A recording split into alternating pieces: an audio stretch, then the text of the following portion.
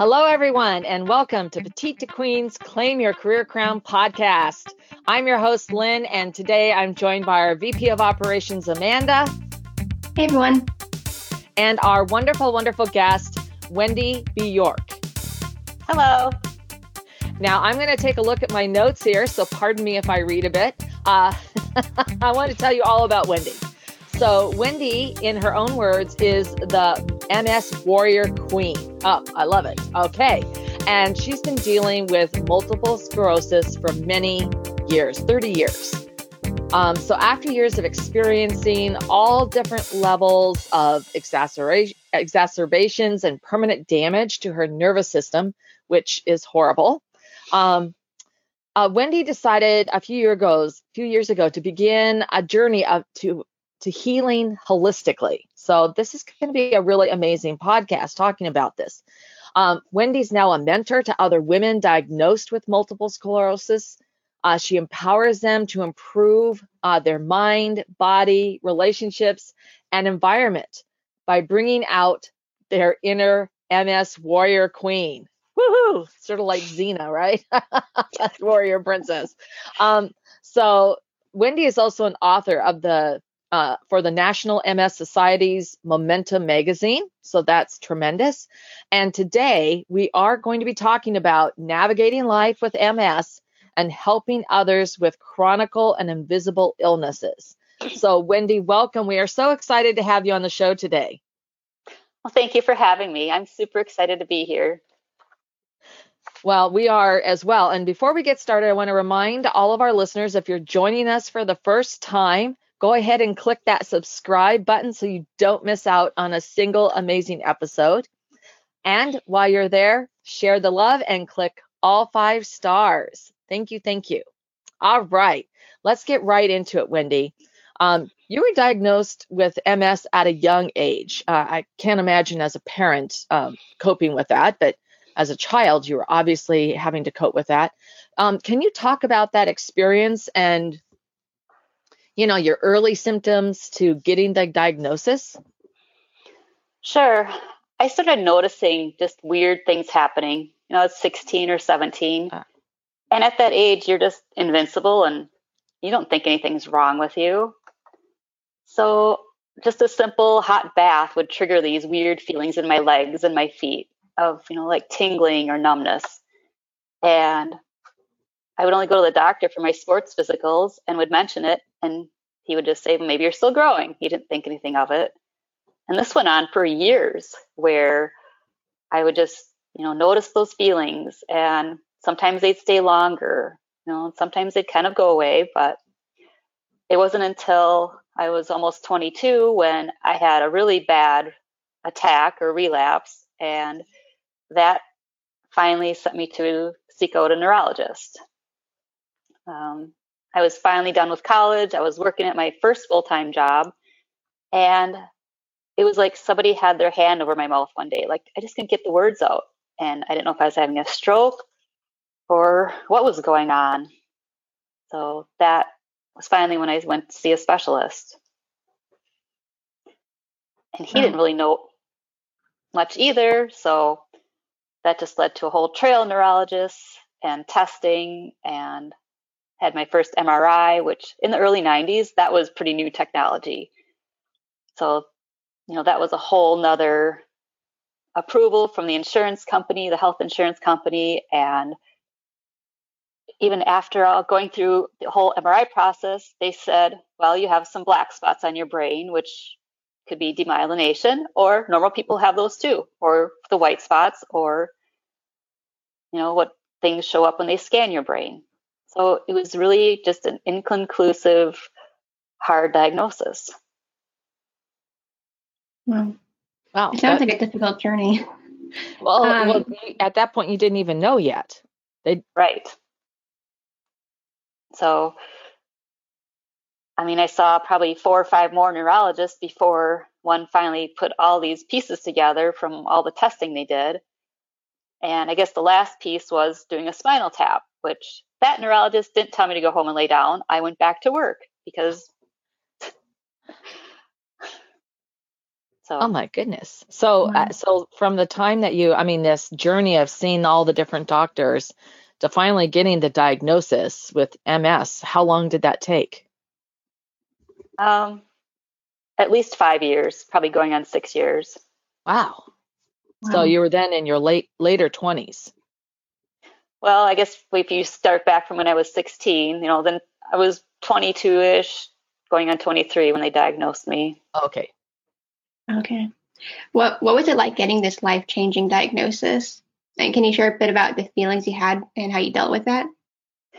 Well, it's shocking because you think when you're that young, like, no, nothing can be wrong with me. You're still at the invincible stage. And, just hearing that you have this life-changing illness is shocking.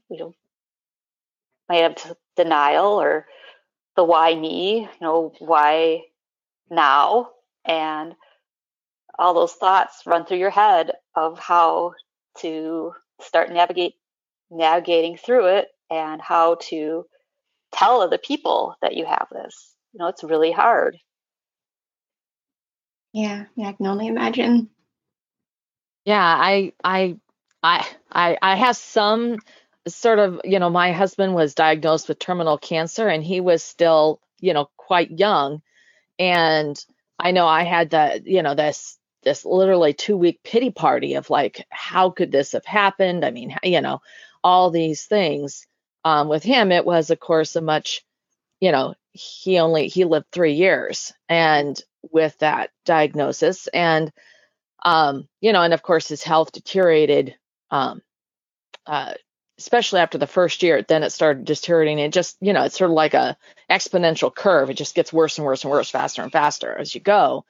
And it was a really tough. And I think that was where, I had to choose, whether or not I was going to just go down this, pity party route, or I was going to, buck up and, grab the situation by the horns and do whatever I could to go through that journey. And so I guess, but mine was a shorter term. It was a 3-year journey, and yours has been a much longer journey.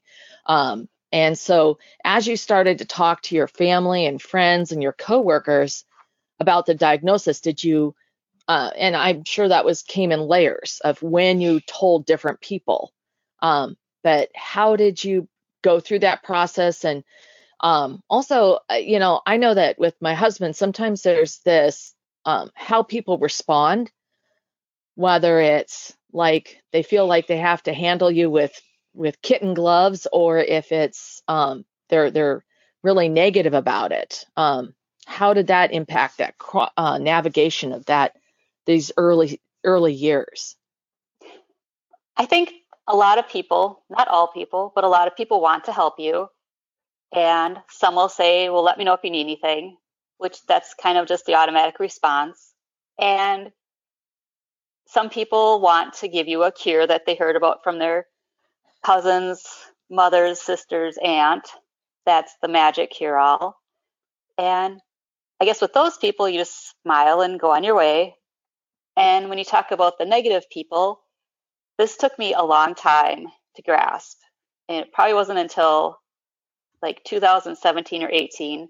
I was at a conference where Mel Robbins was speaking, and she had like the perfect idea for anybody who's dealing with something that gets a lot of feedback from people that they don't want. And you just have to keep in mind that like energy is contagious. So whether it's good energy or bad energy, if somebody's telling you something negative, you just have to sort of put up a barrier and like look at them with different eyes of, what happened? Why are they so negative? And just love yourself enough to keep going.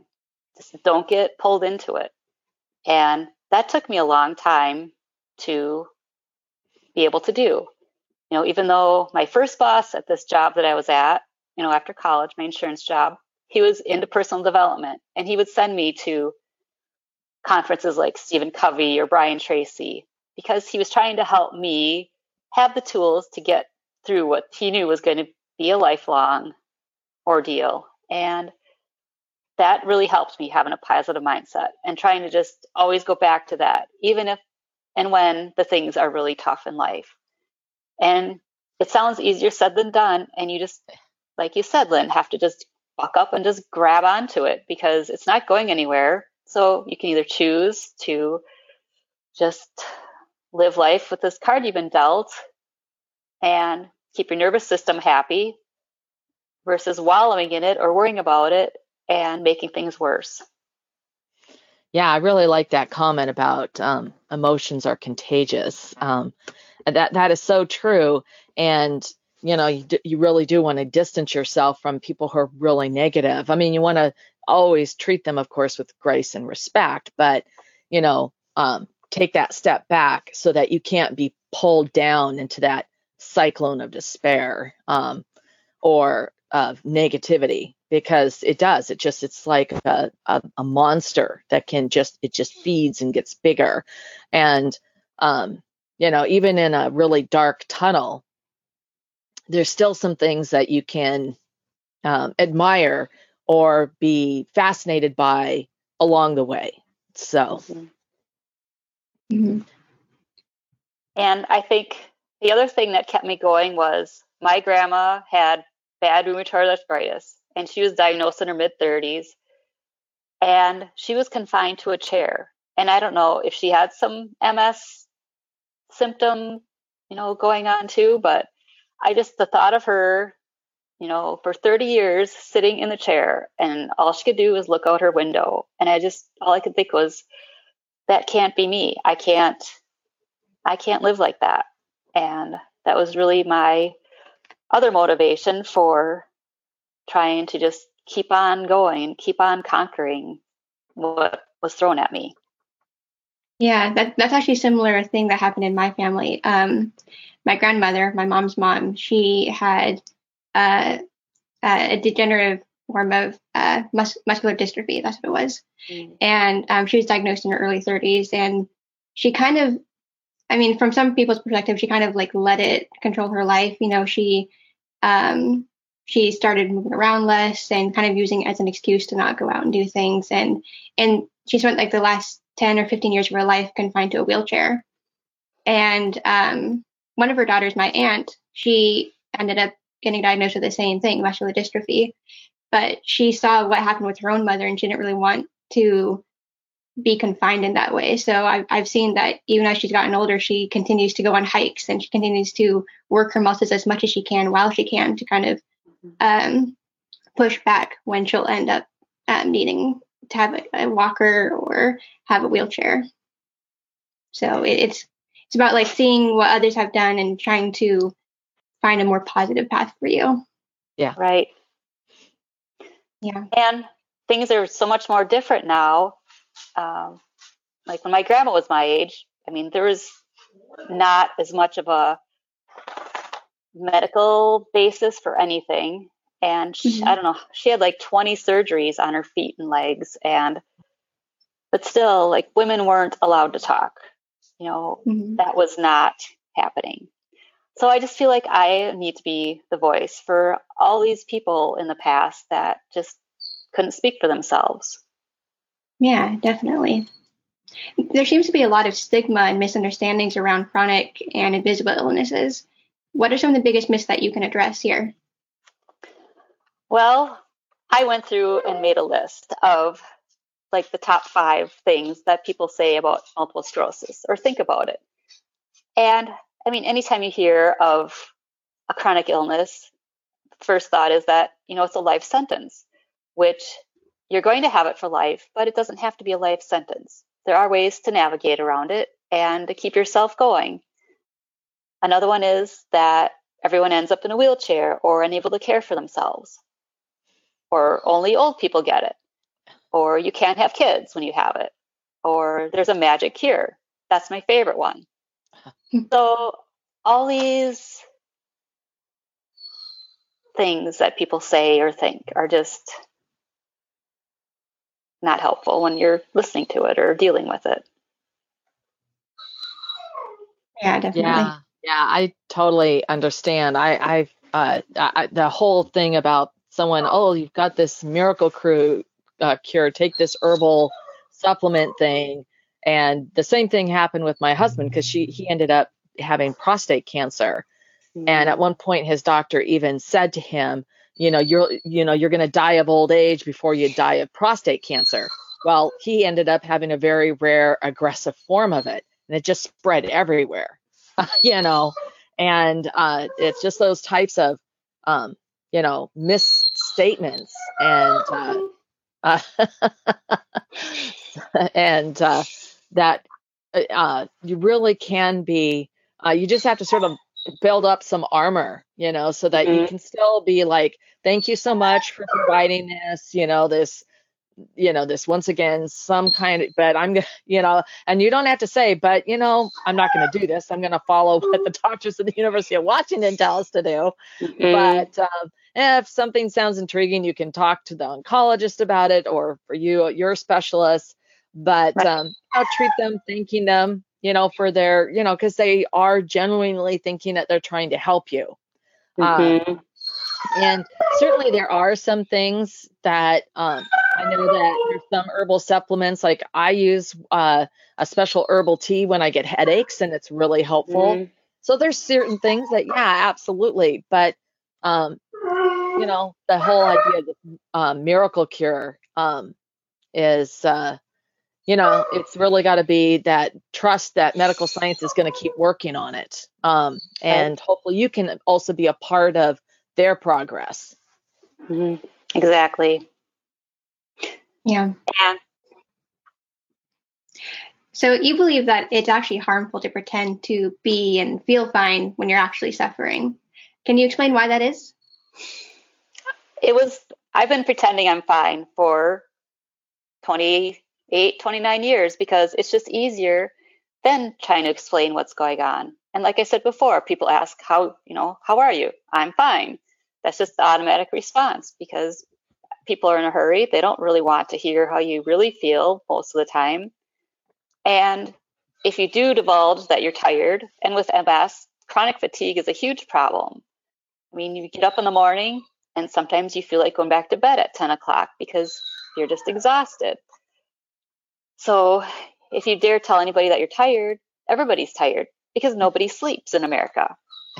So it's just, you're just unwilling to share how you really feel. And it just gets to the point where, like you said, you just keep saying you're fine. And all of a sudden you're at the point where you do need help. And then now how do you ask for it? Because you've been saying you're fine for all these years.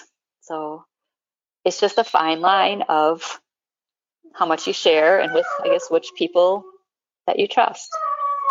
Yeah. There's always that element of oversharing that you have to be cognizant, but there's also a point where I know that one thing is totally different circumstances again, but my husband would do that.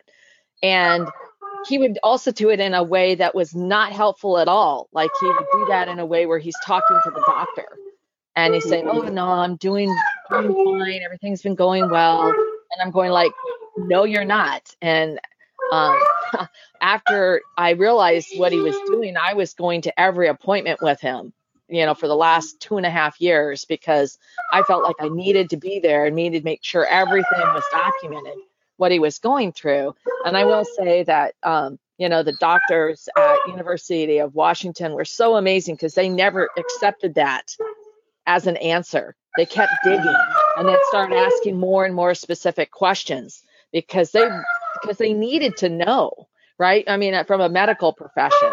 And I think that, when we're going through that, that's really helpful if you have a medical provider who can be there for you to really be that resource. And I think that's what's so amazing.